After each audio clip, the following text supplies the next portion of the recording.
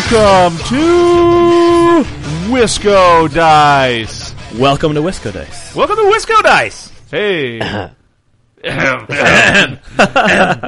right. So lots of voices. We are again set to put on a show for you folks. Hope you enjoy. We are recording here on February 8th, 2014.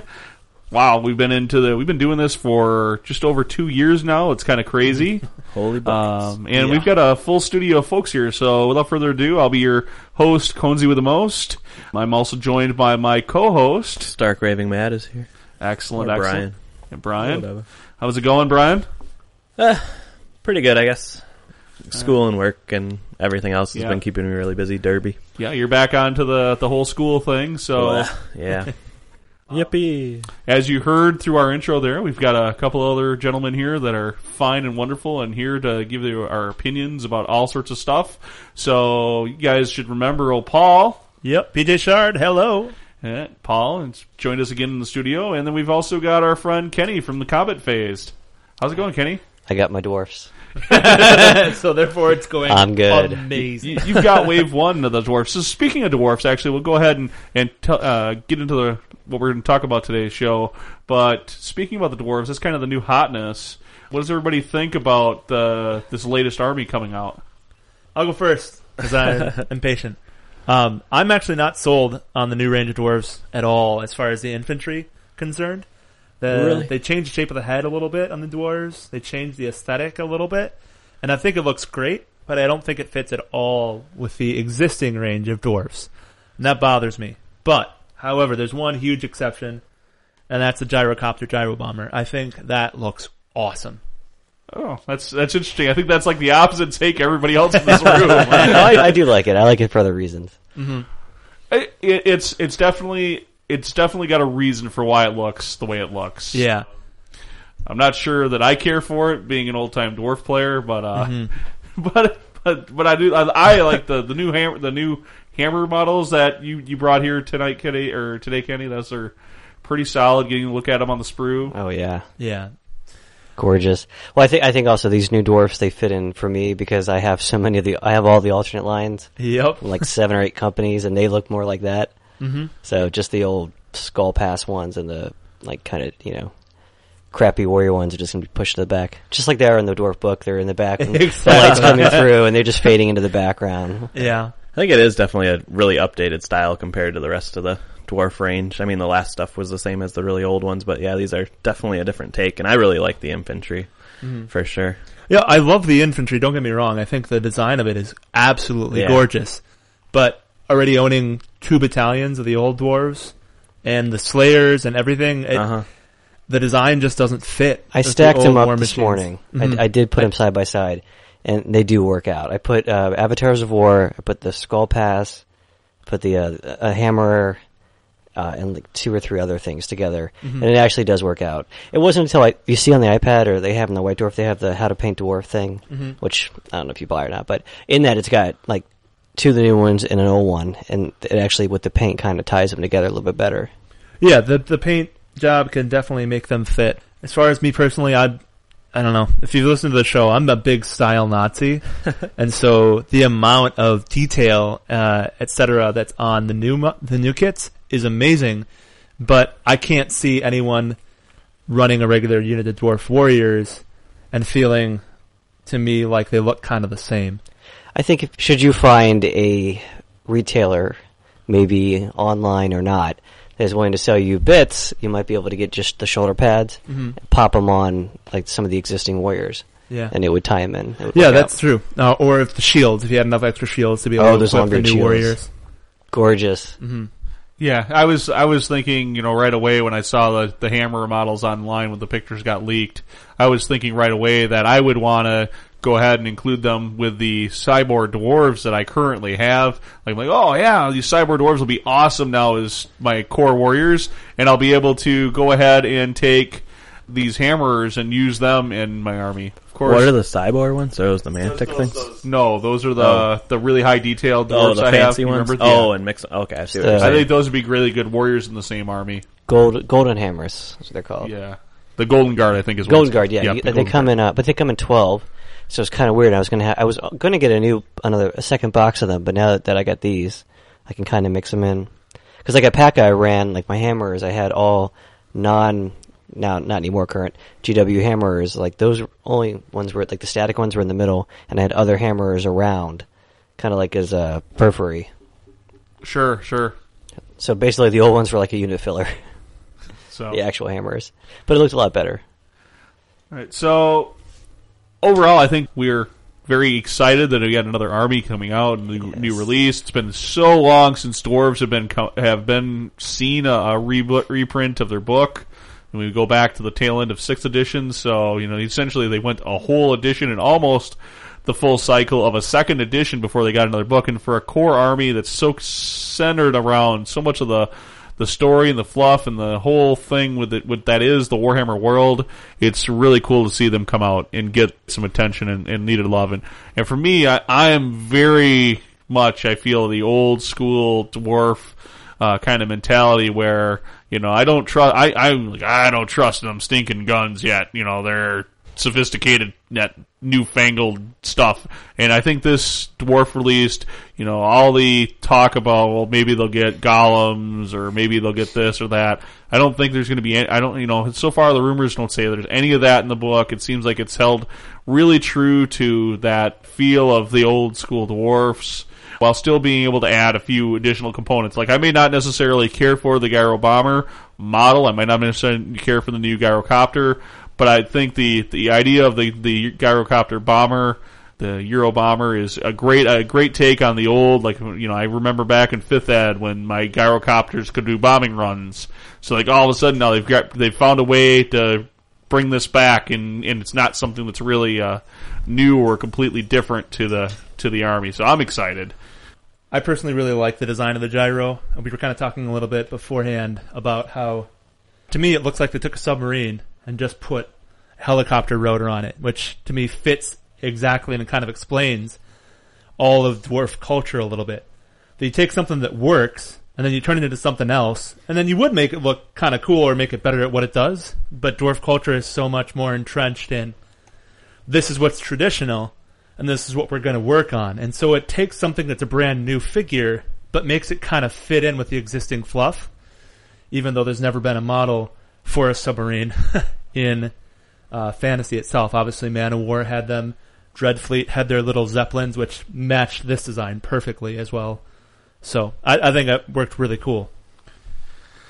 Okay, so enough dwarfs. Let's go ahead and let you folks know what we're going to talk about today. So this episode is going to be about just kind of a catch-up episode to touch base with where everybody's been at. I know for most of us that are in studio, we were all at Wapaka, so that'll be a kind of a big topic of conversation for us all. And then we'll kind of go ahead and just touch base and see where everybody is in the hobby and such. So let's go ahead and move into, we do have a bit of news.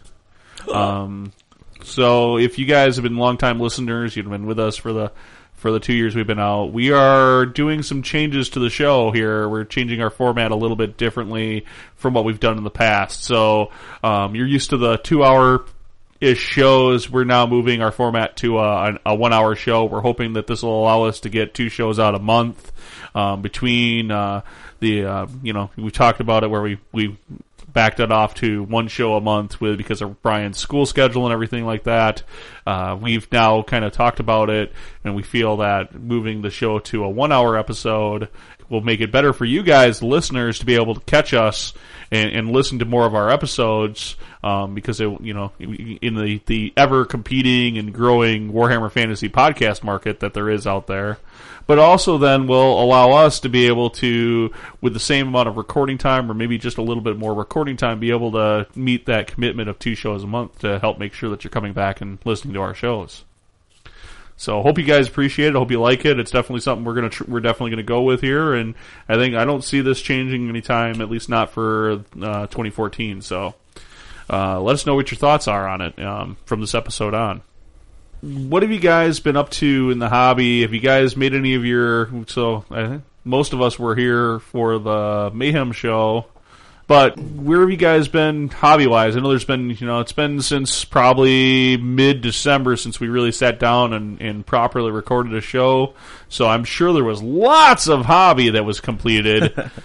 Well, some of us anyways. I can get mine out of the way real quick. All right, well, go for it. I think I haven't done anything since our last show, hobby-wise. I think I have, done a lot in my head, but not any actual work, I guess. If we want to throw our, what we've been up to in general, any games we've played, I've been making Pegasus on Mondays a few times, and just with my schedule, I wanted to switch to smaller games so I could get out of there before 9, 10 o'clock.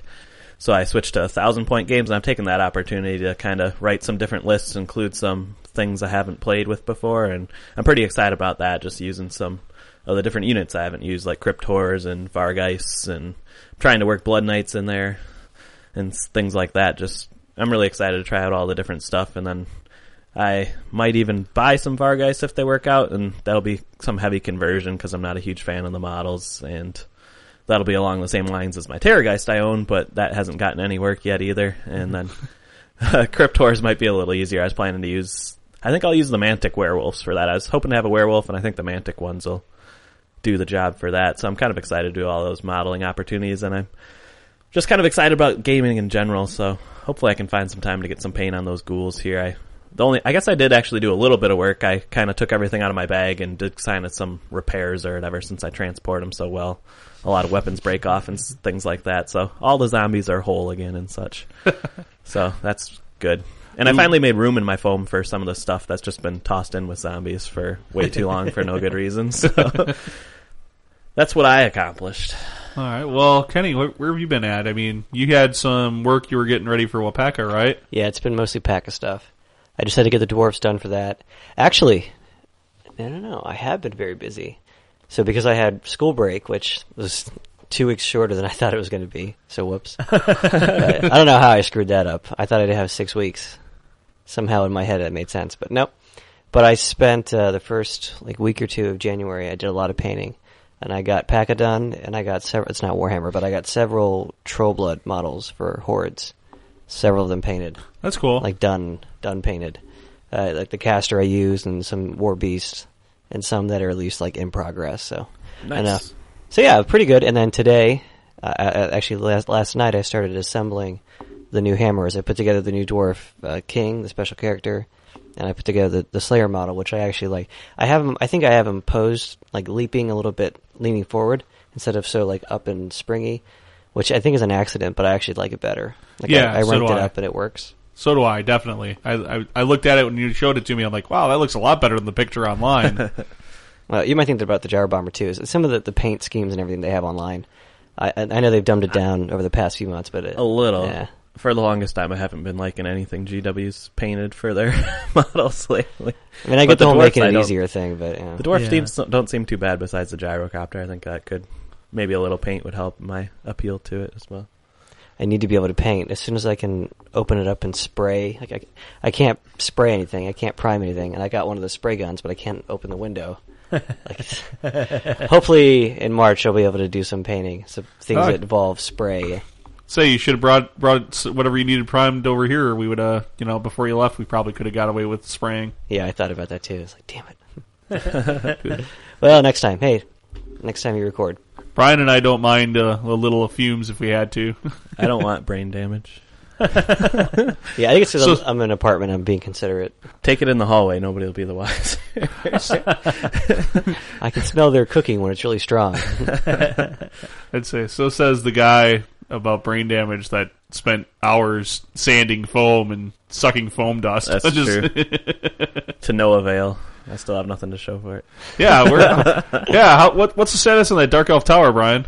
It's still sitting in your basement somewhere. Our fans want to know. We'll pick it up when it gets closer to Mayhem again, I think. Mayhem 14. That's its due date. You don't do anything that far in advance. Come on.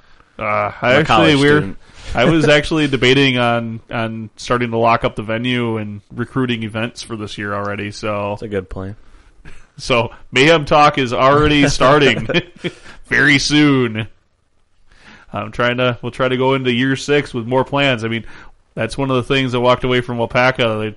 kind of had this running kind of go with Crystal, which is Ryan's the Bear's wife, who runs all the charity drive stuff at Wapaka, and they did something like $4,000 this year, and it's been kind of a running thing between me and her as to who can generate the most charity cash. And I'm not sure I can beat 4K, but I'm sure the heck gonna try. It's those British pounds they convert over. It was helpful. Yeah, that's true. Those guys were spending cash like left over right. It was really crazy. They were asking, like, I'm sorry, I think it was Tomlin. It's like, we don't make UK money, so, that's what we can do. Paul, what have you been working on? I believe there might have been something that skitters quite a bit across the ground. Exactly. I've been working on my Spider Rider army. I'm not done with it, but I've got it to a relatively presentable level. So I was working on it before Mayhem, played with it at Mayhem, and then worked on it a lot more before PACA. And I basically went from pretty much just maybe one coat of paint on almost everything to 3 colors and highlights on everything between about the first week of December and Wapaka. But now that this is probably the first time that I've gotten an army to what I would consider maybe an acceptable level. Not great, but acceptable. And I'm just not at all satisfied with it. There's so much more that I want to do. And it's not even just the modeling, it's just with the painting. So I'm going to be working on that for a while. Yet it was just so much fun to play with at Mayhem and with PACA. I just don't see any reason to not keep working on it. So yeah, it was. I got to see it, and I took a look at it. I don't know if you did, Kenny, at PACA. Looked great. It was definitely came along. It was definitely unique, and it was interesting. It was vibrant, lots of bright colors. I could definitely see where you're coming from. Like, yeah, I want to do some more work. Yeah, you can still see that, but it definitely a really good, really cool looking army. Really good coming along. Yeah, my big thing is the Spider Riders themselves just have a bunch of washes on them, which looks kind of cool, but I want them to actually look more uniform and more painted. So I think that unit's going to be, the spiders specifically are just going to get a full paint treatment, and there's a lot of highlighting that I didn't get done that I wanted to get done, so that's going to be in progress as well. So it was a lot of fun, and I'm really enjoying working on it, but I still got a ways to go. That's really cool, Paul. And like I said, I really thought the army looked cool, and I'm excited to hear. I definitely hear you what you mean. I definitely hear what you mean. Like just a wash on an army or just a wash on a model after a base paint and maybe a touch of a highlight. That looks good at the tabletop standard, but definitely under scrutiny. Folks that look at it definitely tell the difference. But it was really cool to see it and see it on the table. And the difference between Mayhem, because I got to see it at Mayhem and then to see it at Wapaka, that 5 weeks, it definitely saw you were putting in some serious time painting. Yeah, there was a whole lot of time, and a whole lot of time I got to make up for spending all that time painting on stuff. So, yeah, I actually got another Arachnarok and another Gigantic Spider hero for Christmas, so I'm going to be adding to it. So now I have 5 Arachnaroks, and I've got 5 heroes on Gigantic Spider. That's crazy. Nice. Yeah, and the other thing that I really like about it is that after playing 10 games of this army, I feel like I'm beginning to understand how to actually play it, but I don't actually completely get it yet. And that's a really fun process. And even when I'm looking at the dwarves, the army list that I'm coming up with, just doing like tons of gyros and gyro bombers and bugmen and rangers, is almost the same idea. And it's just, I don't know, I guess I'm really liking this idea of taking a special character and theming an army around him to the hilt, and having an army that just plays completely differently. But when we talk about PACA, I'll explain why I really enjoyed that. So, okay, and then myself, between Mayhem and PACA, I fiddled with army lists, and if you remember listening to the Mayhem show, you heard me like, oh, well, if I don't end up taking the Skaven, I'll end up taking the Tomb Kings. Well, guess what? I didn't take either of those. Surprised me too. Yeah, I ho-hummed myself into taking my Dark Elves. And when I submitted a list, and then I played it once, and I knew it was bad, but I played it once at the store, and I'm like, oh my god, this is horrible. And so I apologized very much to the Raj and resubmitted my list. And from a TO, I understand what a pain in the neck it is to, okay, you've submitted one list, you've checked it, and then the guy submits another one, and you're like, darn it, I've already checked and verified this list. Now I've got to check and verify another one. Mm-hmm. And so, I mean, I really did feel bad about doing that to the Raj, but I'm like, in all honesty, I cannot spend the kind of money I'm going to spend and the kind of time I'm going to spend at Wapaka and play this god-awful garbage list for 5 games. It's gonna seriously impact the amount of enjoyment I can have for the weekend. I will be completely honest, my list that I submitted, again, was not the best, but it was the best with the models I could get painted in time, and it definitely did, on the table, definitely impact that I had better games, even in my losses, other than the one loss that I had. It was better in every one of those games. I was much better. And so I did, to get to that list, I did paint up 6 Witch Elves, and I got, at least I got the base coats on 6 Witch Elves, and I got the, one of the new units of Dark Riders built and painted to at least base coats and some washes. Again, to that kind of, it's a decent standard, but it's definitely not where I want it to be. Yeah.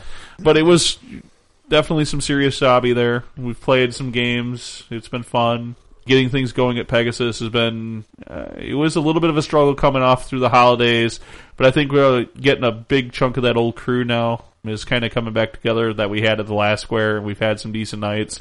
I think the most we've had is 5 games in one night, so we had, I think, 10 people or so there the one night, and most of the time we've got, I think for the most part, we other than, I think, one night in January we had where it was snowing, we've had at least 3 games going a night, so that's been really solid. The Pegasus, playing down at Pegasus Games on Odana Road, it's been really good. It's been I was a little worried about moving the group and moving stores and moving nights, but it's, I think, made it so that some folks that weren't coming are able to come again. Like, it's nice seeing Empire Nick at the store again. Brian's been able to make it quite a bit lately.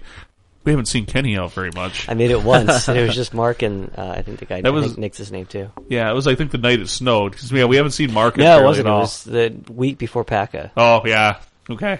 So that would have been it. Next, I wasn't there. I know there was one night it was like either snowy or cold or something. I didn't make it. Or I was sick. I was like deadly ill that night. Yeah, that was crappy weather. I was going into, because I think I missed Monday and Tuesday that week. I don't remember. Anyways, the story, the moral of the story here you should get away is that if you're in Madison, you're looking for Warhammer, Pegasus Games, Monday nights, we've been doing a great job of keeping up and continuing to build our group, and we love to see you out. Okay, well, let's go ahead and take a break here, and when we come back, we'll go ahead and catch up on Wapaka and anything else that's been going on, okay? All right.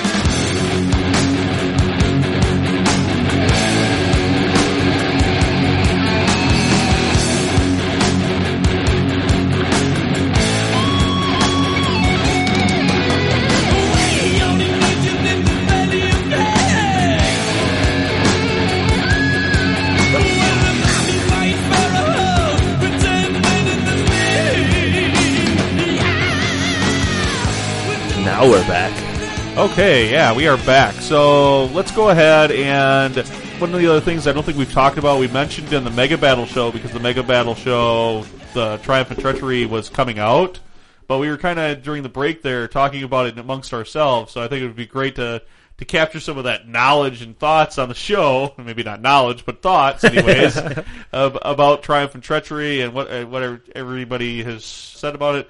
Now, this is a product the Games Workshop put out that initially, when people saw the price tag on it, I think there was a lot of people going, no, this isn't, I'm not going to buy this. It's way too much money. I know I was definitely in that camp. I don't even know what's it run. $80. 85, yeah. Now, for your $80 or $85, really only 1 or 2 guys in your game group really needs it. Really one guy per game. Yep. So Triumph and Treachery, yeah, $85. It came out with a huge price tag.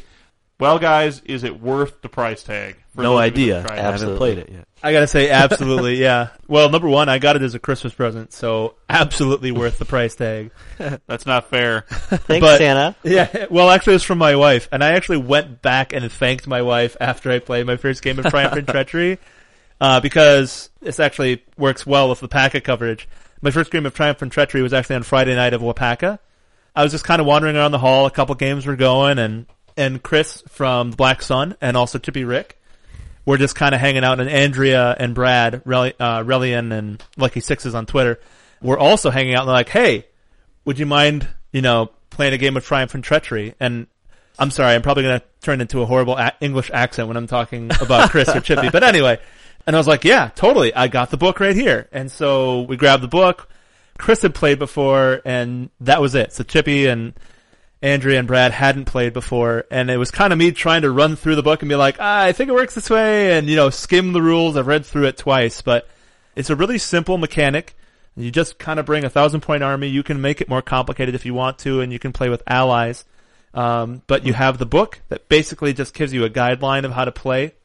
And the way that the phases work, Kenny, this, is that it's kind of fun, a little back and forth, where every time it's your turn, every phase, so combat phase, shooting phase, magic phase, movement phase, you have to declare an opponent an enemy. And then you can only do something that affects that opponent. And everything else on the board counts as just basically immovable terrain. Yeah, they're neutral. So each phase you can pick a different opponent if you want, though? Oh, okay. Exactly. And you can be strategic, and if I pick you, then the other two people get cards. So if it's a phase, like a movement phase, where it doesn't matter anything. Because you roll to get Yep, cards. you roll, and if you roll a 6, you get a card. So, and the cards are really fun too. Actually, the cards make it interesting because number one, there's 5 cards that you get, and those are each of the players. You each have a symbol, so you're a hammer, or an axe, or a staff, or a shield. Every round, you actually deal out those cards, and so there's no guarantee if you went first in the first turn that you'll be going first in the second turn, and you actually flip it over and reveal them as it goes along, so you have no idea what turn you're in. So it really helps with the treachery bit, because you have no idea what's going to happen. If somebody goes 5th and then goes first, it can really mess some stuff up. That'd be crazy. Exactly. But then the cards really kind of give you a little bit of an ability to react to it, because Brad actually had all 3 cards that force his opponent to pick a different enemy during each phase. Our game itself was actually really fun. I played with my Spider Rider Death Star, with Snaggle Grobspit and 2 Doom Divers, and Chris was playing with his Dark Elves, and he was immensely excited to be able to cast Final Transmutation with no comp, because he was like, I've got to cast Final Transmutation. I can't cast it in the UK because everybody comps it. And I want to go back to the UK and say, I'll cast Final Transmutation. And he had his, awesome little, basilisk painted up. It was absolutely gorgeous. And he just walks around each player and is like, if you shoot off my basilisk, I'm going to pick up my stuff and I'm going to go right back home. I just finished painting this. You better not. And so he was, from the outset, before we even started rolling any dice, he's going around and trying to guilt everyone else into not killing his army. And Chippy had his demons going on, and then Andrea had some high elves, and Brad had his warriors. It was hilarious to watch Andrea and Brad go back and forth, because Brad kept attacking Andrea. And every time he did, she would just give him this look. And it became a running joke of exactly how long Brad was going to be sleeping in the back seat of the car. Was he going to make it into the hotel at all over the weekend or not? And the game itself was just a lot of fun. It took a couple hours, and Brad he had a Demon Prince, and the Demon Prince had picked up the objective, which was an artifact. And if you have the artifact at the end of the game, you get 500 points, and basically Brad would have won. And so every turn, Chris was trying to cast Final Transmutation. And so every magic phase is like, alright, I pick Brad as my opponent.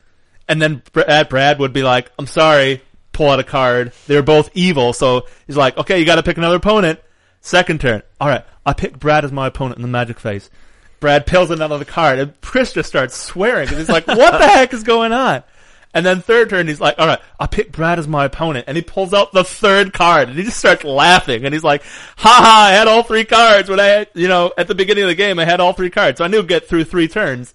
But then the 4th turn, he's like, I pick Brad as my opponent. And Brad's like, yeah, I got nothing. And he's like, alright, Final Transmutation. And he casts it, kills the Demon Prince, wins the game ends. It was awesome. It was an epic beginning to the weekend. Awesome. That I feel sounds bad great. because I shut off his basilisk in our game. You shot off pretty much everything in this game, if I'm not mistaken. Yeah, well, he came back. You got a game of Triumph and Treachery in as well? Or? Yeah, so did Coons. We were in the same game. We had all 3 elves. We had dark elves, wood elves, high elves, and That's then pretty cool. dwarves. I do not acknowledge that this game occurred. Neither was I coherent enough to really play it, nor enough. was anybody on that table at all have my back. Yeah, I have to say, like Kenny and I can attest that you were not coherent enough to be playing Warhammer on Friday nights. This is before that even. Oh, goodness. Yeah, I had put down most of a flask of vodka by this point.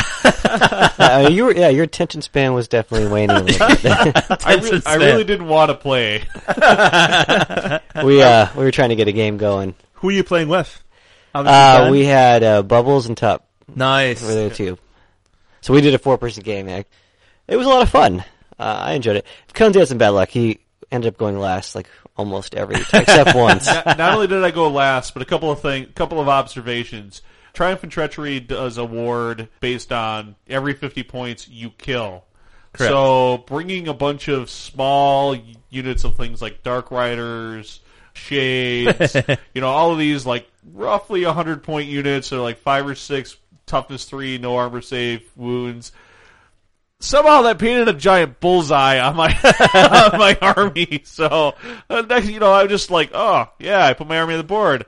Oh yeah, nobody's gonna kind of help me out at all here. That's great. Oh look, I got shot and magicked off the board. Okay, game over. By the end of the game, all my models were gone, and that was before the end of the game. Like at some point, I was like, okay, I've got like 5 guys left. I can't make a difference. Just kill my stuff so I can go drink. And we obliged. Yeah, and then he did go drink. I think the dwarfs actually, now I think about it, it was better for us because the 3 elves can move so fast, and so they were threats to each other. We just couldn't get over there, and so you guys took each other out, or you were going after each other right away because there's no way I could possibly get over to be a threat. Nice. Well, That works out well. I think my original turn plan 3, was to pummel the dwarves and let the high elves and wood elves duke it out, but Yeah, that didn't work. We have a new book. Bubbles went, oh, I can shoot those small little dark elf units and get lots of points. Excellent. And he proceeded on turn 2 after I begged and whined and dude, no, I got your back. I won't turn on you. You said that to everybody, every turn. I didn't say it to Tufts High Elf. And I didn't say it to you turn 1, I don't think. Turn 1, I had full intentions to kill dwarves. You're like, hey. Well, you did say it, and you said, don't believe me. I think I actually remember hearing that. I remember you saying, don't believe me. I won't stab you in the back. That's the fun of it, though, that social component. Yeah, it was is. awesome. And you can just sit there and drink and hang out. And there's dead time built in for 3 of the players or 2 of the players to be able to just kind of hang out and talk. And that was actually my favorite, probably, I'd have to say, that was my favorite game of the weekend. The tournament itself was awesome, but that was my favorite game. Just being able to talk to 2 people that I've been on Twitter with, and, I introduced myself, and I'm like, hey, Paul Wagner, otherwise known as PJ Shard, and they both were like, oh yeah, totally, and they knew who I was, and we were just, picking up a conversation that's been going on for a year or so on Twitter, and it was just an amazing experience, and Chippy Rick had actually said that to me at some other point during the weekend. It was just it's just weird to walk into a room and people know you, and especially for people coming from the UK, that was a great experience, and it was just a really fun game. It's the first time putting a lot of faces with, actually Twitter names, putting them together. Because I walked up to people and they introduced themselves, like, oh, I know who you are. Yep. Or I know who you are, digitally. Yeah, like Rob Fanoof. I mean, I talk to him all the time, but, you almost never get to play against him. Brad is, insanely active on Twitter, so everybody knows who he is, So it's that's become one of my favorite things about tournaments, is just seeing all these people that I play with or make fun of on Twitter all the time. That might be the balance for me, because I'm not into the whole competitive thing so much, and PACA was pretty good, but I think that's a nice way to balance out. If I go to a hardcore tournament and I could get a Triumph and Treachery, at least 1, if not 2 games in, that would do it for me, I think. Yeah, definitely. Yeah, so definitely, I think the verdict is here. Triumph and Treachery is actually a really good product. We recommend it strongly. I think that's all of us. Brian, you haven't had a chance to play it yet. Not yet. But we're hopefully going to get you a game here soon. I think so. And then you'll be able to comment as well. But I think for a multiplayer game that's having everybody against everybody, it has a great rule set. And as we found out this last Monday, in our 3-player, it was Dustin, me, and Aaron. So Ogres, Warriors of Chaos, and Skaven at, I think we were doing 1K lists. And we found out that even with a single Sabertusk left, that in a 3-player game, that guy because he was able to get cards that really were like at one point. So Aaron got crushed off the table pretty bad with his Ogres early on because I hit a dead on smack. The 3-inch warp lightning cannon hit smack right in the center of his Iron Gut block at strength 10. So it's strength 10, d6 wounds to every single one of those Ogres. Iron Gut's there, Iron Gut's not. Yeah, that's rough. And then, a couple of other really good hits with my Warp Lightning Cannons into turn 2, and he was basically out of the game. So the rest of the game, he went, I'll auction off, I guess it started, I didn't want him to charge me. So I didn't want to pick me in the movement phase. So I'm like, dude, I'll give you 3 coins if you don't pick me in the movement phase. And he's like, okay, I'll take him. And I gave him the coins, and he held up his part of the deal. So then he started going, oh, well, I have these, he'd look at the opportunities and be like, okay, I'll auction off this card. If Dustin, you really want this card? And Dustin would be like, okay, I really want this. And I'd be like, oh, I can't have him have this card because it'll really be bad for me. So we'd be in a bidding war on some of these cards. Next thing you know, Aaron in his single Sabertusk wins the game. Because he's been bidding off bidding off. We had this bidding war between me and Dustin the whole game. Nice. Yeah, that's Trixie. Yeah, so I'm not sure that the best army or player won the game, but definitely the best player when it came to playing a Triumph and Treachery game. Oh yeah, won the game. Definitely. So, I would recommend if you're a sensitive player, or if you have sensitive players in your group, that they don't do this. Yeah, because there's a lot of backstabbing and there's a lot of. That's the fun of it. You told me that you were gonna, no. Yeah. It's just about killing everything you can kill and having fun, having a good time. Yeah, it's definitely, if you take the game with a great assault, that, it doesn't really matter who's going to win. It's going to be a great amount of silliness. It's a great opportunity to play units you maybe don't normally field because, yeah, I lost it, but the game's really not about, hey, I lost this or I did really well. The game is about just having fun, having laughs, having that little bit of back and forth friction about stabbing each other in the back. It's Warhammer again. That's the treachery. There's a bit more randomness. Definitely the outcome of the game is not going to necessarily be the guy who killed the most stuff on the table. No. It certainly could be, but it doesn't necessarily going to be. And there's inevitably going to be a point in the game where you're like, I really need to go first, or I really need to attack this person, and something's going to happen where either that person plays a card, or the turn order doesn't come up the way you needed it to, and you're going to be like, oh crud! Now I'm losing because now Kenny got to shoot his cannons and took off my dragon before I got to go, or I need to go before the Wood Elves. This definitely happened in our game at Wapaka. I need to go before Bubbles Wood Elves because if I do, those Witch Elves are going to charge those archers, and I'm going to rape them. And instead, Bubbles got to go before me and shot all the Witch Elves dead. Yeah. That's a very vivid picture you just painted there, Conesy. I'm just going to point out. The other big thing about Triumph and Treachery that we didn't do yet that I really want to do, I like, is the whole idea of mercenaries, that you can play another army. Say if you have 6 or 7 armies, or if you just want to bring another army, you want to try a unit or two, you can do that. Yep. That's how I'm kind of sampling the Wood Elves, is Or- just through that. Yeah, the really other fun thing is that you can just bring characters. Yeah. There's no limit to that. So if you've got 1,000 points, you want to bring an allies, which would be a huge game, you can just bring 7 gigantic spiders with heroes. I mean, you can literally just populate the board with whatever you have. So You just pick something you like. Hey, I like that. I want to bring a siege giant or could I destroy or whatever. I don't know. Who knows? But yeah, something fun. But I have to say, this is just maybe my personal opinion, but Triumph and Treachery is the first product produced by Games Workshop to me that is intended for an over 18 audience. Because if you're playing this with 15-year-olds, 13-year-olds, this is going to be not a fun game. You're going to have a lot of people whining, complaining. People will be killed. But if you're playing with this as over 18-year-old, like adults, this is an amazing game. But this is probably the first product ever that I'd be like, you know what? I'd probably say everyone should be an adult to play this game, or a very mature kid. And that to me is awesome. Like I've never seen a product that Games Workshop has put out that really is geared towards the adult gamers. And like I said, this is a perfect pre-tournament game. So there's plenty of Dark Elf models. Yeah, that's true. that probably should have been. And, Are you kidding? And a certain Night Goblin that was published back in like the 80s. Yeah. Some Daemonettes With the middle happen finger in there too. happens to be Conzi's general.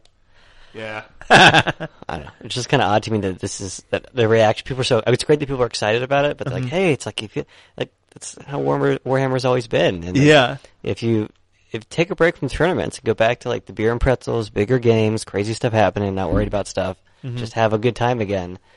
Yeah, I hope Tribe of Treachery at least gets people back in that mindset so they can go back to Warhammer. Mm-hmm. The moral is have fun. Have fun with the game. Don't take it too seriously. Exactly. Now, moving on, since we kind of were talking about PACA and our Triumph and Treachery games of PACA, we move on Friday night into the March of the Banner Parade, the March of the Club. Scene missing. Yeah, scene missing. Where Kenny and I just kind of stand in the corner and what's try not to everybody get laughing hit. at? Ben starts yelling and I don't remember that part. oh, I remember that You part. don't remember it. So There is pleading of please get off that piece of Get the furniture. Please stop yelling. Don't Put remember your that. clothes He back steps on. over I think my clothes. I think my clothes were still on at this point. Yeah, at that point there was nobody who was missing. Well, no, the Ohio Hammer boys dropped their pants. They did moon us. But yeah. they spelled out Ohio Hammer, so it was decent enough. Yeah, the penmanship needed work. But Yeah, I agree. Yeah, for some reason they just didn't have a steady hand when staring at There's each so other. many while O's. writing these letters on. I just don't want to know what their O's were. I was like, I think there's 3 more O's than there's supposed to be in there. But yeah, so they had the Banner Parades. I definitely, this is about the point where Conzi blacks out for the night. I do remember them, Raj coming over and talking to the WWHFB, and I'm pretty sure I was miffed. And I'm pretty sure I was miffed that I didn't get enough mic time. Yes, I'm pretty sure you were too, because you kept yelling after he walked away. And then you decided to yell at other people's announcement well after he was on the other side of the room. I don't remember any of that though. I do kind of. I remember getting my phone out and trying to do an interview with like the guys in the club. And they're trying to do introductions. Coach is like, so what do you think about the tournament so far? And having listened to it, it's not nearly as bad as I thought it was going to be. But apparently at some point I stopped recording. Yep. Because I thought I was talking and it just stops. I was waiting for you to do like a Peter Griffin onto the table. Yeah. No, that was somebody else's responsibility that night. I would have to say, though, a big shout out to Nebrolian for dressing up in all stars and stripes. Did you remember this at all, Conzi? Nope. Mike Gerald dressed up in stars and striped pants, a stars and striped vest, stars and striped luchador mask. And when they introduced Skull Bros, they all come in luchador masks, and then Mike Gerald comes bursting in from the hallway in full American paraphernalia right next to the Black Sun Boys, and just starts running around the room cheering for everybody. And it took me a minute to be like, who the hell is this idiot jumping around? And then, oh, it's Gerald. Okay, fair enough. That's actually pretty fun. That's why he's the people's champ. Exactly. And I only made the connection because he was wearing sunglasses that had American flags on them before he changed into the luchador mask.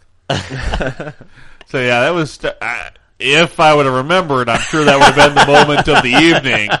But at this point, my Friday night goes black until I get carried back to the hotel room. Is that how you got back? Yeah. I thought a moose dragged you back. Well, a bear dragged me back. Yeah. A bear and meal dragged me to the hotel room, apparently about 1 o'clock in the morning. Yeah. Do you remember falling through any urinal partitions? Yeah. Nope. All right. I was trying to ferret that Did you answer wake out up of with you. any bruises in the I morning? did check for bruises. I did not have any bruises. I'm pretty sure that wasn't me. I had to try. Yeah, Honestly, when they came into the tournament hall the next day and said, "There's some damage," everyone looked at it. I was like, "That might have been Cozy," but I didn't know. It still might have been. There's a couple of other of us that apparently went a little overboard as well, and I will. While I'm sure I had a blast, I really do need to apologize to everybody at Wapaka Friday night. I really did take it a little too far. I did not. I had a little bit too much liquor, and as a result, it did definitely impact the rest of my weekend. It was a big mistake. This is not something I would recommend that anybody do for future Wapakas. But they will. Yeah, They will, inevitably, because people think that, hey, we can keep up and we can drink, and this is going to be a giant drink fest. Shit, did people drink? Yeah. Oh I have to God. say, Conzi, I'm 99% positive it actually wasn't you that potentially did the bathroom, because in my vast experience of being around you, when you are heavily sedated with drink, you never fall sideways. You always fall face forward. Face down. So, there was no dent in the wall above the urinal, so it couldn't possibly have been you. That is true. I do get a little I have front heavy. suspicions of who it is. but we'll see. Having face planted before. I have fallen backwards though after leaning too far forwards. I have fallen backwards and been stuck in a snowbank before I couldn't get out. Moral of the story is I probably shouldn't drink vodka, and it just did impact. This did impact my next weekend because the next weekend I had this great board gaming weekend with buddies, and I was like no hard liquor. They had like this giant bottle of tasty vodka, and I'm like, no, I can't drink that. No. Ironically, the last time I remember you being what some people might consider out of control was when you downed an entire bottle of vodka.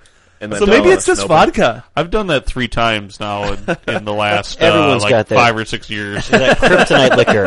If you're listening, you have one kryptonite liquor out there, at least one. All right. So now, how about your first game on Saturday, Cozy? So I drew Mikey Ballard.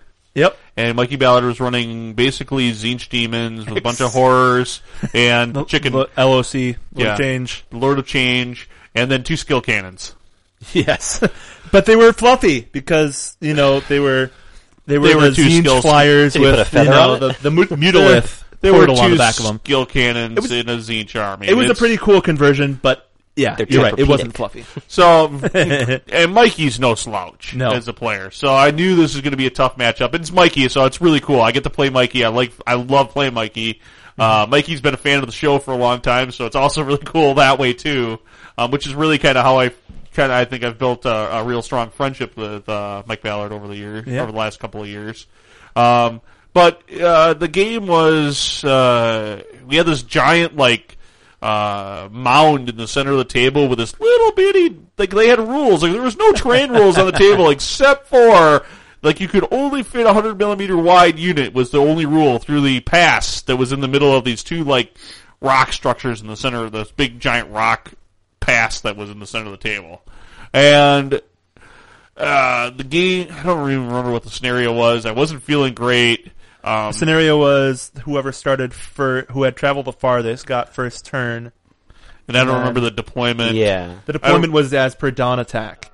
I ended up losing this game against Mikey, and it was a really close game. It was just ended up that the giant pieces of impassable terrain I couldn't quite get around fast enough with my Dark Elves, so that's what ended up being a loss. So I ended up going in 0-1 to start the Wapaka event. All right. So you're round 1, Paul. Well, I played against John Withun. He's from the Disco Land Jabbas. Had a nice conversation with him. He's a really cool guy. The club was he lived in Paris for a while. I've always wondered, because I've seen on the Wapaka website that there's a club from Paris, and I'm like, oh my goodness. But he lived in Paris for a couple of years, and then he went back to Minneapolis area, so it's basically a Minnesota club at this point. He had an insanely well-painted Nurgle army, and it was actually a fluffy Nurgle army. How does that exist? Well, he didn't have any Rotflies, and he was running a Great Unclean One instead of running a Demon Prince. Which I think is really good. Okay. Well, yeah, it's really good, but he didn't have any Rotflies, he didn't have any Skull Cannons. How many beasts in Nurgle do you have? He had, I think, 6. It wasn't that many. Yuck. It's Brian, Mono God. What's your opinion on Beast and Mono Nurgle? Yeah, they're not really that good. No Epidemius. They're not bad. They're no slouches. But it was actually fluffy for a Nurgle army, which I appreciated. So what you're saying is he didn't have 2 skull cannons on top of the rest of his He didn't Nurgle. have 2 skull cannons, and he didn't have any rot flies. It was just a Footslogger army. I don't know. Some of us would argue that the Beast and Nurgle are just as good, if not better. I think they're better than the Rotflies, if you ask me, I guess. Oh, they are. All right. Kenny said they are. So, this game, so I kind of have to explain a little bit about how my army works here to kind of make it make sense. So, my first deployment is 2 War Machines, 2 Doom Divers. My second deployment is the Arachnarok, and then the rest of my deployment is all characters. I only have 1 core unit, and it's a unit of Spider Riders, and it had Snagla in it, and Snagla allows them to ambush, so they don't start on the table. So everything in the army moves like a monster, because I have 4 heroes on gigantic spiders, 2 Arachnaroks, and then the 2 War Machines. To start our game off, he had lined everything up kinda, and it all ended up about average across the board. And my spiders ended up in the center of the board, so he had kind of lined up everything to be able to come across and take them out. And everything just kept moving left, and moving left, and moving left, until a unit of 3 Beasts of Nurgle, and I think a small unit of Plague Bearers on my side, and that was it. And the rest of his army just couldn't get across the board fast enough. And then I ambushed in Snagla and a Spider Riders, all the way on the opposite side of the board. Ended up getting caught with the Nurglings, and he ended up being able to take it out with a bunch of other stuff that he had. I thought they'd be able to withstand more than 1 round of combat, or they'd be able to take out the Nurglings, but I was just wrong. He ended up winning the game. I'm sorry? He had Nurglings? He had Nurglings. He had 2 units of Nurglings, so he was actually fanning them out behind to make sure I couldn't ambush in behind too well. And so the game was actually really fun. But the most fun I had in the game was that John's a very good player. He's played with this army before. You know, he knows exactly what he's doing. And for the first 2 rounds of the game, he had no idea where to commit and what to commit. And when he threw the Nurglings into Snagla and his unit, he kind of did it on a whim. He had literally been sitting there for 3 minutes going, I don't know what I should do here. And this is an experienced player saying, I don't know what to do against me playing this army with spiders. And he threw in the Nurglings on a whim, and that won him the game. Because he was just like, I don't feel like not being in combat anymore. And so I really, it was a great game, because I got to move everything around, still ended up getting a loss, but had a great time. So, Kenny, your game won. Played Lou, the guy who was the recipient of the Hangover Award. Oh, yeah. Sexy Dragon Magic, I think. He had some bad luck in the beginning. He was playing with Croak and Teto. Teto Echo. Teto Croakin. Seems a common Lizardman thing to do. Well, it was neat. We had some rules questions about certain things because we didn't realize how does this work, and there's no FAQ. But it was fine. I ended up winning that game. I tried early on, I did the Propel, the 11, 12-inch Dwarf Charge. I caught a Saurus. I won combat. I was trying to pursue him. I needed to roll a 7. Because which I guess would have been I needed 6 inches. And I rolled a 4 and a 1. I was like, fuck. So I was like, wait, I have a reroll. And I took my reroll for Wapaka, which I thought at that point you only get 1 for the entire tournament.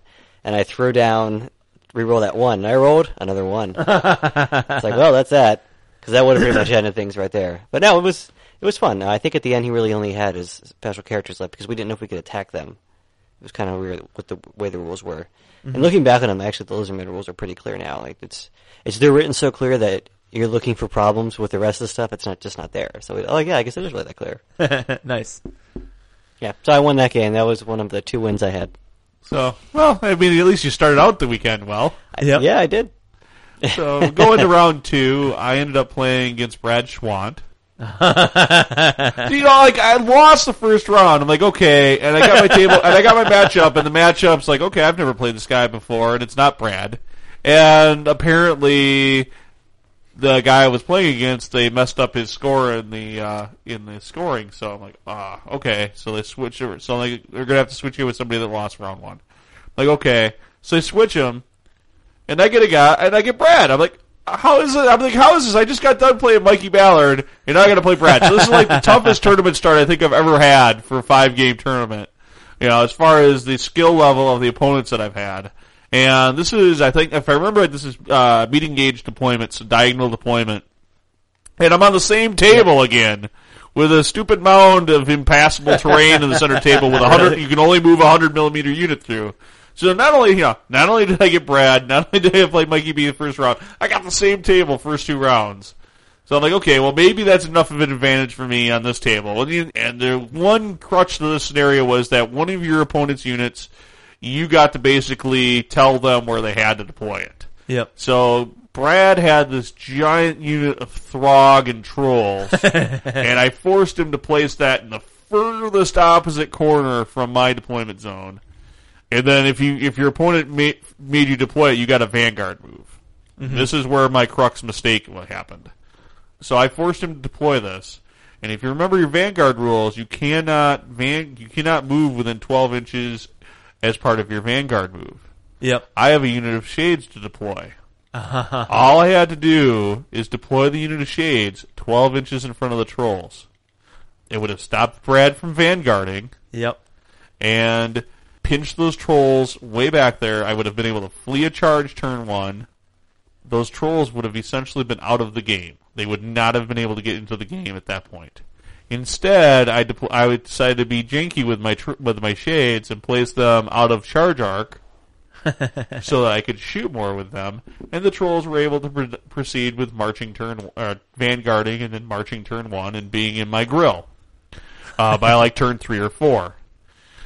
And this is what lost, and that's ultimately what lost me the game, because what Brad did with my unit is he took my unit of Witch Elves and basically placed them where he'd have 2 units of or the Juggernauts, the Corn Knights are, and he had like 2 units of those and some other, and like Chaos Knights or something else over there too. I can't remember, on that flank. And I was like, okay, this is going to be terrible. Like, my Vanguard moved with the Witch Elves, moved them backwards, and I was able to get like a turn 2 charge I think it was a turn 2 charge with my Blackguard with a Mind Razor on him, just deleted one of the units of Skullcrusher Knights. And then I ultimately ended up losing the Blackguard to the other unit of Skullcrusher Knights, but not after a bunch of grinding had happened. And I was in a position to really win this game, and that was my one critical mistake, though, was just messing up that initial deployment, because then those Trolls were able to get to me. That extra turn or 2 got them to my L4, got them to my center, my soft, juicy center of my Dark Elf army. Otherwise, Brad had nothing for me. I really had the game won. And yeah, sure, he might have got the Blackguard, but not after I took out like a Skullcrusher unit of Knights, and I took out something else, and I was in position. And because those Trolls were on top of me so much, I had to force trying to reposition some things to try to account for it, and I wasn't able to account for those Trolls. If I wouldn't have just made that one little mistake, I think I'd have had Brad. But instead, Brad pulls out the win. Codesy's now 0-2. Mine's pretty much going to be a short one. I played against, I think his name is Jeremy Book. He was playing Chaos Dwarves. He had all Forge World. Gorgeous. He had only pitted it to 3 colors, but still, okay. 3 colors. Yeah. I might have played him later. Yeah, you did, I believe. The models are gorgeous. It was just a pleasure to see them across the board. He turtled in the corner. And I was like, okay, I can just go in the other corner, take a draw, but I've already lost my first game, so I might as well go for it. And I was pretty happy with the result. I ended up taking out 1,000 of him before he took out 2,000 of me, but I managed to get a bunch of stuff and had a pretty decent game out of it. So that was a major loss to me, but like I said, I didn't want to sit in the corner on the opposite. All right, Kenny, how'd your round 2 go anyways? I actually won that one. That was Breska, and he played Zinch Army. Mm-hmm. Beautiful, and I was like, I don't have a prayer. And somehow I did, because I put my cannon on the far side of the board, and he had to send all the stuff over there. And I managed to it was basically a game of dice. My dice were better than usual, and he had just some bad dice. And he came in, and I had a Demon Slayer, and I played against a Demon Army. I was like, I nominate the Soul Grinder for my Grudge Rune, and the Demon Slayer got over there and cut that thing down. And then Lord of Change came over and pounded on him and killed him, but I had an organ gun still left. I only had one organ gun, but I fired, and I managed to kill him. And basically, because the general point, it was 100 extra points. I think I won like 100 in 1 point or something. It was like right on the line there. It was close. But yeah, it was pretty much if his dice had probably been normal, yeah, he absolutely would have had me. Yeah, I listened to him talk about this game on Skull Bros. Awesome. Yeah, I heard that. I heard that too. Oh man. Yeah, at least he was a sport about it. Yeah, at least. it's like He's he's like just this swearing douchebag. left and right, and he's got magic resistance 3 all over the place. That wasn't true exactly. But I think he might have portrayed it being a little more anti-magic than it actually was. Dwarves are still, though, when it comes to the magic phase, they are They can shut pretty down good a at lot. shutting it down. You At really, least at the moment. I didn't take that route. I didn't take like the balance route. I took the spell eater rune, but like his thing, like treachery, like whatever the Zing's thing is, that really didn't do much on dwarfs because like he forgot that they have 9 anyway. leader 9 So, base, Yep. yeah. You know, So you have to fail your leadership in order to actually be led around. Yeah. Yeah, that's whatever. Hey, I So- took it. I was like, hey, I took a 1. I didn't think I was going to win that one. Yeah. So you're now at 1 or 2 wins? I'm at 2, and then at game 3 is where I had what I consider not a game, and that's where it went down. But I really hope that opponent like isn't listening and thinking that I have anything against him. I just No, sometimes you have a game like that. Yeah, So All right. So you're game 3, Ben. now going into game 3, I played against. Who did I play against? What did I play? I don't remember what I played against. do you remember the army? Oh, I played against. I don't remember the guy's name, but I played against Lizardman. That's what I played. Kurt Kitchen. No, it was somebody I remember Kurt. It's somebody I never played before. He had his base movement tray. His bases were all like on almost on like Hearst Arts blocks. I think if I remember right, he said this was his first tournament ever too. Oh, nice. Cool. So I mean, like, Packer for your first tournament, like, how do you That's go awesome. to like how do you? Okay, it's really awesome, but now like every other tournament's not going to stand up. Oh my god! You're like, Yeah. You're like, this is like because Wapaka is pretty much in my mind the epitome of what the tournament experience is. I mean, I'm gonna go to QCR this summer, and we're gonna do Nice. some comparisons there. But yeah, I mean, right now Wapaka is the shiznit of tournament as far as I'm concerned. Yeah. So yeah, I played against his lizards, and he had a big block of Temple Guard with a Salon. I don't even know what lore he had. It really didn't matter. And then he had Teto Echo in a big unit of Skinks, and then he had one more block of Saurus, normal Saurus with I think a Scarvet in it. And essentially, this game was Ben charged with Blackguard into the Temple Guard. Ben cast Mind Razor. Ben delete Temple Guard. Toad breaks. Toad is also BSB. Dead. Toad dies. Ben overruns into Skinks.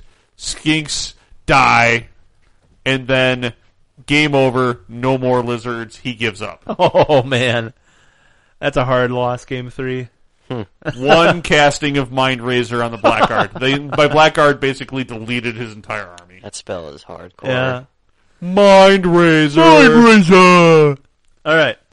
My game 3 was against Greg Marcotte. I've met Greg a couple times, and I have to apologize. He probably doesn't know this, but I was about halfway through the game, and all of a sudden I started feeling not so well, and ended up I had food poisoning from the weekend before. I had eaten at a restaurant, and all my family actually ended up getting food poisoning over the course of the week, but mine just happened to hit during the third game. It didn't sink in until of a week Wapaka. later. Well, actually, food poisoning, you can have food poisoning from up to like 6 hours to up to 7 days later. It's just the bacteria. Oh, It's really weird, but I know for sure. wow. All right. So, yeah, and I was kind of like, we had eaten the same, we had split our meals, and so if one of us got it, the other one probably would get it too. But anyway, I apologize to Greg because I was really excited to play him, and then all of a sudden I just felt like crap. And I had to go to the bathroom twice to puke and rally during our game. And I felt really bad because I absolutely destroyed him because like everything's moving. And he was playing with ogres and he had everything. He had his big unit in a building. And so I was like, oh, okay.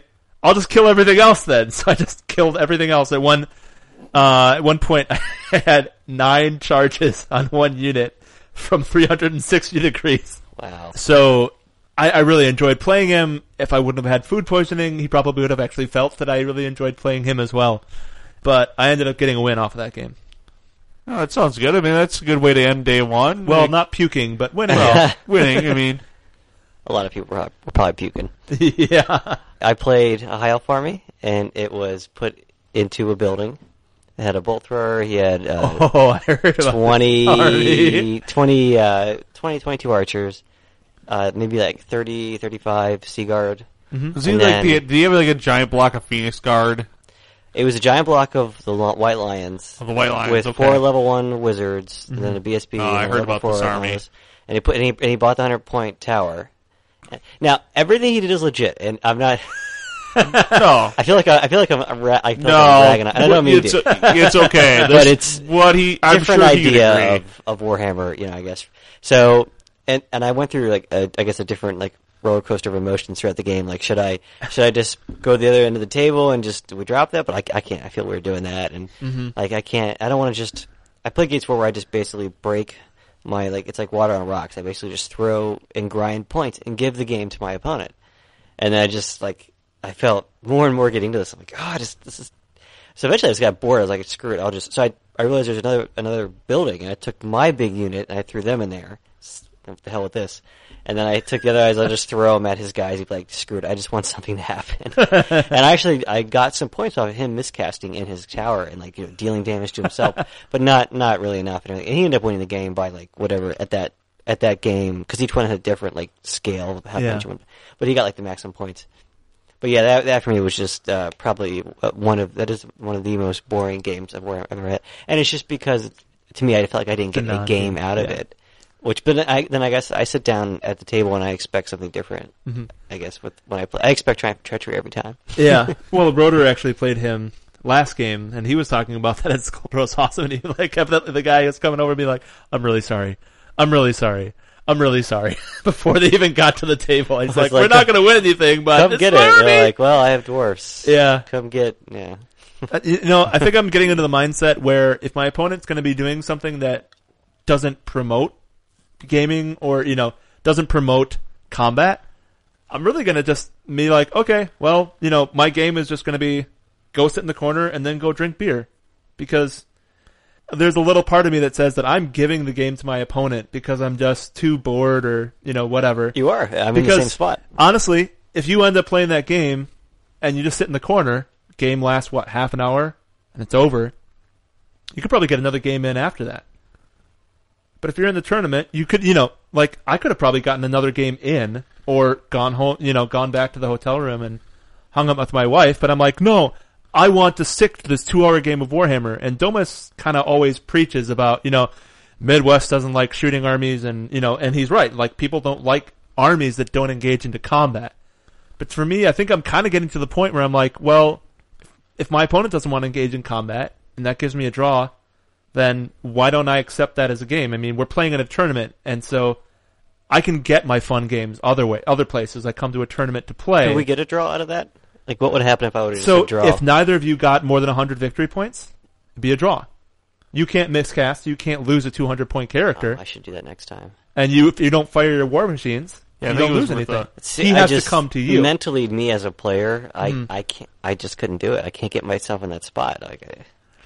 Yeah, but I did a lot of growing up over Wolpaca over the weekend of having to push myself to new styles of play. Yeah. Sure. I don't like them, but it was experiencing There's at least. Certain level of tournament play that ends up, I think, happening if you're playing the game on that level. I heard stories on a Heel and Hammer or Bad Dice, I think it was Heel and Hammer, about events where people basically just drew. They just decided to stop there and not play the match. Yep. Really big. And I was like, are you, does that really happen? It's a That's very really European big. style of play. Especially in the ETC. Yeah, I get why it makes sense to them, but I just can't wrap my brain around that. Well, it makes a whole lot more sense in a team environment. If you're Yeah. playing with a team, you've got 10 guys, and you say, just sit on the other side, don't give him anything, and we'll get 10 points. It makes sense. And I'd happily play a game like that if I'm on a team. If I'm with 9 other guys and they're waiting for me to get points, I'd happily play that game. Especially when the rounds are, you're only scored for 60 points. Your team is 4 guys or 6 guys or something like that, and your round is only scored on the performance. So you only need one or two guys to pull in a 20-aught, and you're maxing your points. Mm-hmm. Maybe that's a problem with the way the actual event. But if you come to that, you know what you're sitting down to play, so that's fair. I wouldn't go to something like that. I guess I wouldn't be. I wouldn't be. I think I there's wouldn't be merit. invited anyway. There's merit in the team event, but that type of playing on a team that where you're okay with, where everybody's okay with taking a draw. That's I don't know. I don't know if I'm into that either. Well, I want everybody playing their best hammer. I want everybody playing for fun. I want a bunch of people on my team that are all playing a really good hammer, that are at the top of their game, like Mike Gerald, and just having a good time. That's the idea. That's the kind of hammer I want to play. We've done Illinois versus Wisconsin team challenges before, and we are playing on a team, but we don't go for that. We go for every time that we've gone down, we go for a broke or nothing. Like, it's more about the experience, but it's just a different style of Warhammer. Maybe writing something into the scenarios where like you can't turtle, or where it like discourages like buildings and turtling and not engaging. There's a huge thing there that you're saying, and that maybe this is just something that I'm more aware of because I'm obsessed with the UK, is that my understanding of the vast majority of UK tournaments, there are no scenarios. It's pitch battle. They're all battle line. They're all. Well, yeah, I guess I can't speak to that because I don't know. I'm pretty sure the ETC is all. Every scenario is battle line. Every time. And all the tables are almost identical as far as terrain. Or they'll have 6 pieces of terrain. Each opponent will bring 3 pieces of terrain. It's different. I mean, when I first go over there, like hopefully later this year, I'm not going to have. I thought about going to a tournament. I thought that would be. I want to go over to the UK, go to a tournament, but I think that would be a poor introduction to gaming. I'd rather go to Warhammer World. Yep. Go to Throne of Skulls. If you can make it work, it's not your typical tournament. It's not going to be that kind of gameplay because, well, I'd rather go to Warhammer World on their tables because what I'm looking for is a fun cinematic game. So I'd rather have it look good and just have a good game where you just have a good time. So Throne of Skulls is at Warhammer World. It's a tournament in Warhammer World itself, and they use the Warhammer Warrior Code. So you can bring your Siege Giant, you can bring any of your Forge World stuff, included as a special choice. It's a fun tournament. And the winner is decided by who does the best out of their race, not who scored the most battle points. Oh, see, now there's a door player. There's going to be door players. You know what? I'll give them all food poisoning, and then they'll be out, and they're like, default. Yeah. All right. Sorry, so there's my little soapbox. Let's go ahead and work on wrapping up our pack of coverage. Yeah, anyway. I lost the rest. Now that we're all deviated, let's move into Game 4. So, Game 4, I played against the Chaos Dwarf guy you played earlier. Jeremy Book. Yep. And he says, oh yeah, Dark Elves were my old army, and I'm just getting into the Chaos Dwarves, and I haven't quite got the feel of these guys, and I look at his artillery train, and I remember saying the night before when I saw his army, that I'm like, I really don't want to play against this guy. This is the army I don't want to play against. It doesn't look like it's going to be a ton of fun to play against. I'll just can you mind if I give a recap of it quick? Sure. He had a Dreadquake Mortar. He had an Iron Demon. He had 2 of the Death Rocket batteries. Yep. And he had 2 of the Flame Cannons. Yep. And then he had 2 units of 20 Infernal Guard. 2 Engineers that sat in the back. So he put 2 level the Iron 1 Demon in fire. the front. Yep. And then the two blocks of Infernal Guard in front of them.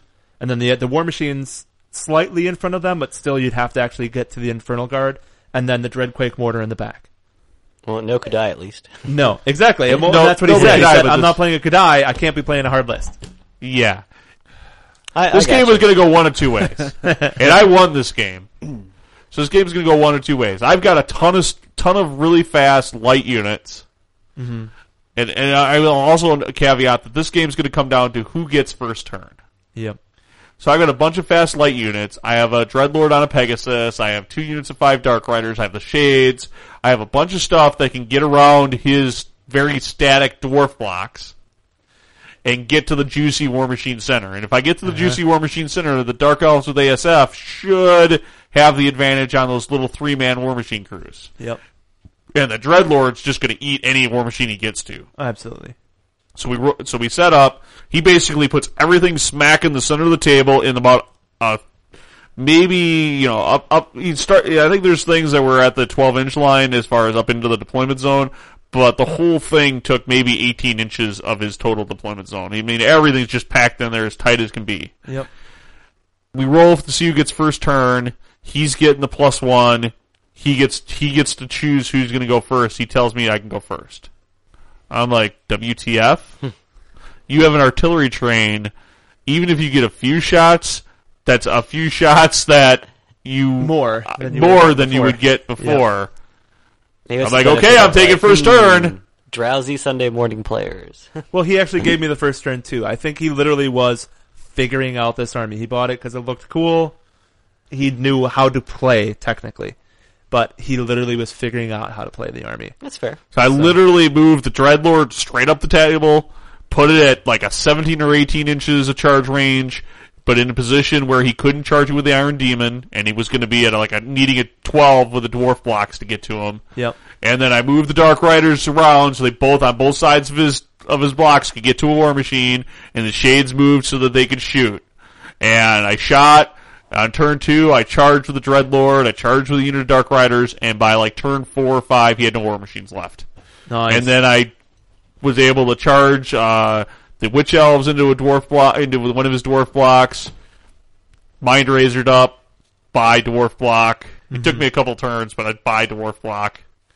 And the other dwarf block I finally killed at the end of the game with like crossbows in the front and I think Dark Riders in the rear and Mind Razor on the crossbows. And there was like 10 or 11 crossbows left by that point.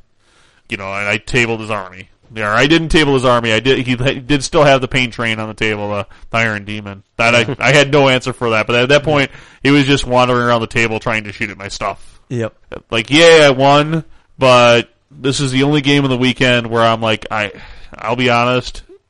If halfway in the game you're sitting there telling me how cheesy my army is, that's not cool in my book, and I'm gonna call you on it, dude. You're sitting there telling me how cheesy my Dreadlord is.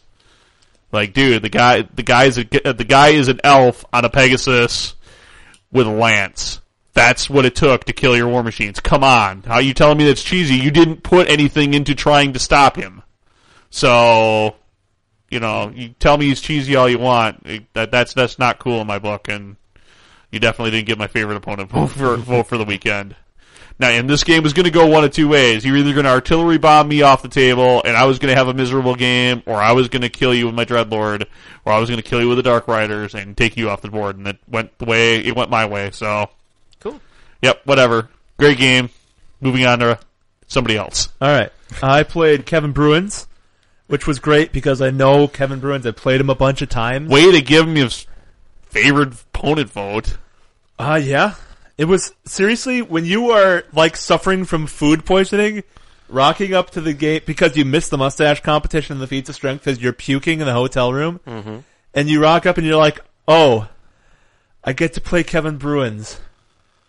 Awesome. I know I'm not going to have to be figured too it out with emotionally him. demanding. What? Like, why is this guy always winning best sports? And I played him at Bits, and I realized it's the hand jobs. I will not comment on like everyone likes this guy, and he's a very likable guy. Nobody else knew who to vote for because McClure wasn't there. It's like it's like that Family Guy, Bill Clinton episode where they want to talk to him, and then they do a swipe to him sitting in bed smoking. Like, damn, he's good. Yeah. Yeah, well, it's just, it's that big smile. It's that big boyish smile. It just gets me every time. I was disappointed I didn't get to play him this week. It was a really good game. He was playing with his Beastmen. I was playing with my Spiders. I moved everything over to the left. Got him about half of his army, ambushed in with Snagla. And I shouldn't have ambushed him in where I did. So that was my mistake. He obviously outplayed me regardless, but I had a chance to take out his Doom Bowl, his flying Doom Bowl. I hit him with 3 Doom Divers directly.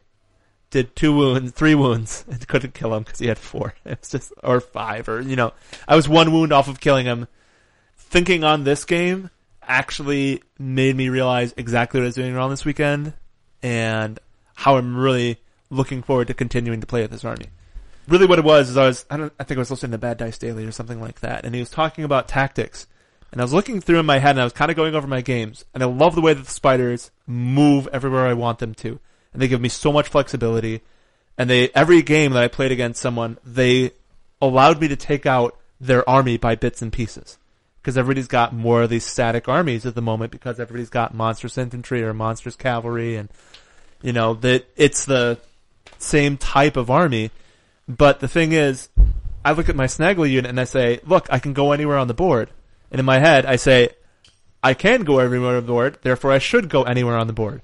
When in reality, I've got my entire army on one side of the board.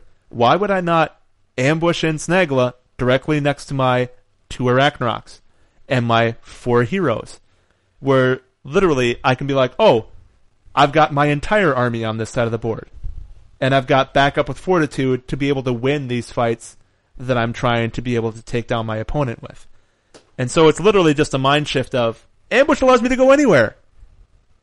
Alright, unless my opponent is giving me something on the other side of the board, I should just ambush in where everything has moved to and get all of my power concentrated on half of their army. Yeah. Because I gave away Snagla and his unit against in the 2 games where it really mattered to John Wifoon. I put him next to the Greater Demon. Why would I do that? You know, he's my least fighty thing in my army. And then against Kevin Bruins, I put him behind his whole army where he had an opportunity to turn around and face him. Why would I do that? Why would I give away 700 points of my army when I could just literally put it where the rest of my strength is and just push forward?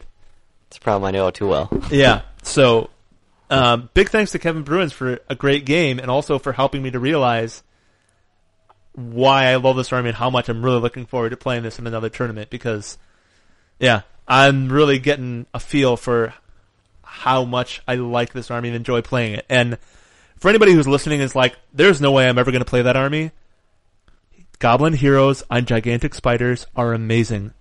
Totally use them in a Night Goblin army or regular Orcs and Goblin army. It'd be awesome. Well, it sounds like a weeknight game. Yeah. Okay, so Kenny, what was your round 4? I played Chris Tomlin from the Black Sun. It was a lot of fun. It's Chris Tomlin from the Black Sun. Well, he got that way a little bit. He was really hungover in the beginning, and I remember he seeing slowly him woke up throughout the game. I saw him in the hot tub at like 4:30 when I got up from puking, and I'm like, "What are you still doing up?" Yeah, he said he got up at 6 and he was in the pool. Sorry, 6 or 6. something. Yeah, I'm not. I don't entirely know what happened at the beginning, but I basically I just got extremely lucky and I shot off all his stuff and then like it triggered panic. Basically everything that could have gone wrong for him went wrong. He was about to call it. And I was like, just stick it out, you know. It's only like turn 2, and then it's a good thing he did because he stayed and he basically only had 2 units left of his Dark Elves, but they got in and like they just grind down my units and the dwarfs like at 2,000 points. I couldn't stand up to anything that was like protracted, past a round or 2, and they just like ground me down and won. It was a fun game, and I didn't know if he was having a good time, but like he kind of like woke up slowly as like he wanted. I think it's just he was still drunk at the time. So Chris, that was a lot of fun. Thanks for the game. I had a good time. It was a lot of fun. I'm looking forward to it. I hope that my games in the UK are like that. Yeah. Well, how it ended. All right. Game 5, Ben. Game 5, I played against and I apologize, I don't remember, this is another one, I don't remember his name. Again, first time this gentleman from California, I believe, who had High Elves with, was it double or triple Flame Phoenixes, was it triple Fire or Mage. quadruple? There was triple. 4 was Ohio, that was Jeremy. Yeah. Okay. So it was triple, because those were Frost Hearts, not the Flame Phoenixes. Okay. Oh, we brought flame ones. Yeah, he brought the Flame ones. He had 5 units of, I think he had 5 units of Fast Cav for his core. And then he had Fire Mage on a Dragon, and this is another one of those games where it came down to turn 1. If I get turn 1, then I can push things kind of up and control positioning. If I don't get turn 1, he's basically going to fly over the top of me, do the Flames Phoenix thing over the top of me, and just continue doing this for the rest of the game. And I didn't get turn 1. So that's exactly what happened. He literally would pick off models of mine at a time, and then I rolled Snake Eyes to charge at least twice in opportunities where at some point he's like, okay, I'll give you this potential charge where you need a 7 to charge me just because this game is kind of dumb. I mean, this game is kind of dumb. I mean, if I didn't get first turn, I was completely outmatched. I'm telling him the whole time too. I'm like, dude, just go over the top of me. Don't bother giving me that position. He's like, oh no, I'll give you a position. It's the last game of PACA. I don't want to just play it the way it'll math out the best for me. And he'd give me a charge, and my guys would be like, nope, Snake Eyes. It's on fire. We're not charging that. So, I don't know. And this is the only game I think all weekend I got tabled. I ended up getting tabled before the end of the game. It was the most helpless I've been in a game in a long time. Completely helpless. You know, we have a support group of people that get tabled. You can come join us. Yeah, it was not a good note to leave Wapaka on, but I mean, but he was really cool, and I can't, and he was trying to like help me out and have a good time, and at some point, like when you get I get sometimes if I'm having a guy and I'm playing against a guy that's like that, at some level I'm like, you know, I'm going to help you beat me, and if I can somehow figure out how to come up with something good out of this, we're having fun, you know, and that was the kind of game we were having. So it was still a really good game. It was really fun, and I really enjoyed the game. It was just one of those things where I was absolutely, it's an army versus army, and it was high elves versus dark elves, and it burns me that I haven't beaten high elves with my dark elves since the new book came out, especially since supposedly dark elves are supposed to have the advantage in that matchup. Yep. And I just have not been able to do it yet. So it really burns me because I hate the pansy high elves. Fair enough. Yeah. Round 5 done. Total record 2 and 3 for the weekend. Nice. My round 5 was actually worse than your round 5. I played against, I think, Alex Habig. He was the one who brought his son, who was playing Earth Goblins. He was playing Tomb Kings. He had a really nice army, all like old miniatures, all really cool. It came down to turn 1, Casket. And Casket went off on the Arachnarok. Takes a wound. Okay, no problem. Then the Casket goes off on my unit of 4 heroes, because I put them in a unit, because then they'll take less wounds, because they only have to take 1 leadership test. So you roll 3d6, and whoever, you know, whatever is above your leadership, you take wounds. So I rolled like a 12. I'm like, you know, well, no. I rolled like a 9. But you're forced to re-roll if you don't succeed. Roll the dice. Triple 6s. I killed 3 out of the 4 heroes. My BSB had 1 wound left. And then next door to the next Arachnarok, dead. So literally my entire army was off the board by the end of turn 1, save for 1 Arachnarok. Turn 2, charge in the Arachnarok, goes into unit of Tomb Guard, chase down dead. And then same time my Spider Riders ambush in from the back. Turn 3, charge, dead. That was the game. That's like, I felt really bad for the guy because I was just like, ugh. But I've never like just been obliterated off the table turn 1. And there was like literally nothing I could do to make it different. I mean, you roll triple 6s on a low leadership test. That's the way it goes. Okay. And, you know, still recovering from my food poisoning, I was just like, I'm done. Okay. I'm done.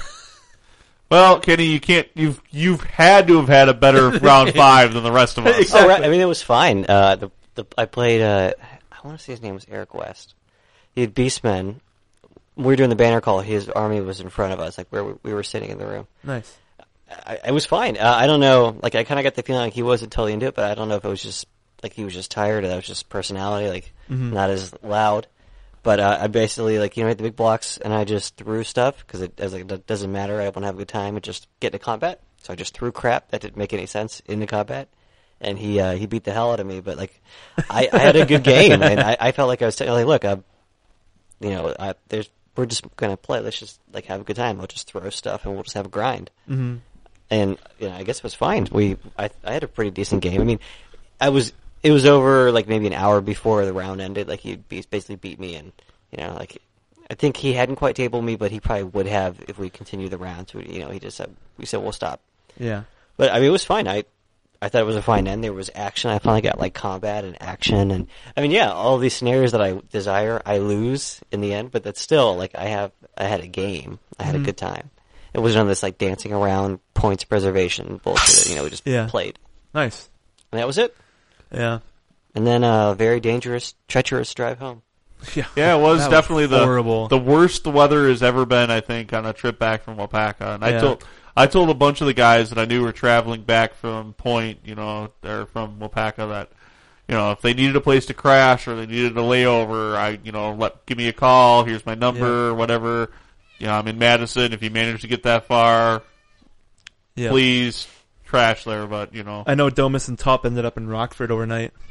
Yeah, they managed to get that far, and Gave Yeah, up. I was so pissed. I kept getting stuck behind, like, trucks were all around me. I had a little, like, mini, and I just couldn't do it. And they were, they're kicking up. Yeah. And I was just, like, screaming, like, just impotent rage at one point. Like, God! I was just kicking up on the windshield, like, Yeah, but of course, congrats to Chris Tomlin from Black Sun for taking Best Painter. yeah, they took up Chippy Rick quite a bit. got Best General. Of course, Mike Gerald, People's Champion, took overall. second year in a row, Mikey G's taken that, yeah. And Mr. Bruins got Best Sportsman. So, Skull Bros, again dominating at PACA. Exactly. I have to say, if there was one disappointment, and it's just me being silly, is that I was actually really excited about my Man of Intrigue. I converted him to match that drawing from the 5th edition of the Spider Rider Gobbo. And I didn't think I would win, but I don't know. You should have put him on a toilet. Yeah, I should have put him on a toilet or something. No, obviously Ryan Nickel is a better painter than I am, and he did an incredible job on that miniature. But I was hoping above hope that enough people would vote for that Man of Intrigue, because I know I got one best player or one best army vote, and so I don't actually know what my score. I know I got like overall in the bottom like 10 or 20, but I don't actually know what my score. I got was. number 88 out of 100. Oh yeah, I didn't look at my score. I 'cause did don't know what better the than numbers that. were. I was yeah. You did beat me, Ben. I was at like the bottom. I think I was just above the bottom third. Although my favorite thing about the scoring was that Brad and Andrea tied. And I was taunting them on their drive home because Brad was like, no, technically I won because I had a higher strength of schedule. I know the difference was, I know I lost 2 etiquette points. Let's see. And if I wouldn't have lost those 2 etiquette points, I would have been like, that difference would have put me in like the top, would have been, put me over the top half. It would have 83. put me up there a ways further, so. Now, what were the maximum points? 100. no. What was 5 points per game, I think it was. So I gave myself a 16 paint, and they bumped it to a 17. Well, you could have gotten the best army nomination, or you could have gotten a vote for best man of intrigue, or they could have. I didn't get or they could have given you another point. They did. Yeah. Give They people might have extra points. taken it up. Yeah, I gave myself a 17 and I got a 19. What sports? What can you get on sports? Oh, I didn't do that well in sports. I had food poisoning. I see 21. That's better than me. I think I got 19. I don't think I did that well. Anyway, awesome tournament again. By the Bear, by the Raj, by Johnny. Yeah, Love it. They always put Yeah, on thanks, PACA as one everybody. of the premier events in the Midwest. So definitely Easily. really good. It'll be really interesting to see how fast they sell it this year. There's so many people that are like, dude, we missed it this year. We're going to be back next year. And there's a few of us that have been there. I've been there 5 years of PACA. I've been there for 5 years in a row now. Yeah. I don't expect to miss next year's, but I expect it to sell out like within hours of the tickets going on sale. This is my year. third PACA. I definitely hope to be back for the fourth. This is my first. But Yeah. I will, when I moved to Wisconsin, I was like, you gotta go to PACA. Oh yeah. The biggest thing I got out of it was really, like, besides meeting great people and, like, putting names to faces, it was the inspiration. It was getting there and seeing that it doesn't you don't have to be stuck in a stagnant hobby. Like, these No. people just take it to another level. And it is out there. And if you think that you've kind of capped, what the hell is wrong with me? If you've capped out on your game, then, like, it just shook up everything and it was great. Yeah, great time. So, As All right. usual. all right, let's go ahead. That was we'll our take a break. 2-hour long show. Yeah, there was 2 hours in one long segment. So much for our new form. I was trying, man. All right, so let's go ahead and take a break here, and when we come back, we'll go ahead and wrap up the show.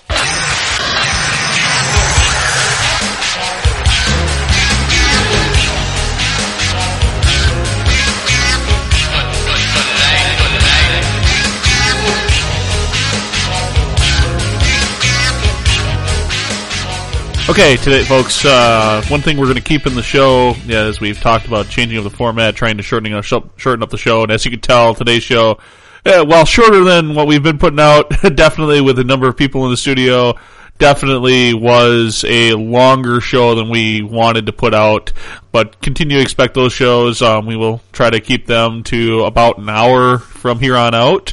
I hope you guys enjoy the new format. Please send us an email to hosts@wiscodice.com, letting us know what you think, if you like those shorter shows, and if that works out better in your queue, if that helps you manage your being able to get a chance to actually listen to Wisco Dice when you're trying to get in all the other shows out there. Not saying that we're not the best show, best Warhammer podcast out there, but we know a lot of people out there have all sorts of different loves for shows. Maybe they have minimal time, the hobby time when they listen to podcasts. So we want to make sure that you don't try to get us up on our queue. Let us know. Send us an email to hosts@wiscodice.com. Post a review on iTunes for us or wherever it is that you're downloading our show from. We'd love to hear it. So that's really, I guess, Clonesy's rant turns into, please submit feedback for the show. We want to hear it. We love hearing your feedback. You folks that are sitting out there on the cusp of, I'm not sure. Well, every time you submit feedback, it just goes to interacting with our audience, interacting with the people that we hear our show and listen to it. And it was great today to have everybody back in the studio that we had. To be able to go ahead and share our experiences about Wapaka. We've really tried to stay away from doing so many of the tournament coverage shows because there's so many Midwest podcasts and they're all talking about the same events and the same tournaments, but Wapaka is just one of those special events for all of us that we all enjoy and we all were here to talk about, and you can tell we all had a great time and had a blast at it. So hope to see you next year at Wapaka. It was great. Thanks a lot. So that's really wraps up the show. We're at this point, I'm in the studio here by myself. Thanks for listening. Appreciate it. Catch you next time. Peace out.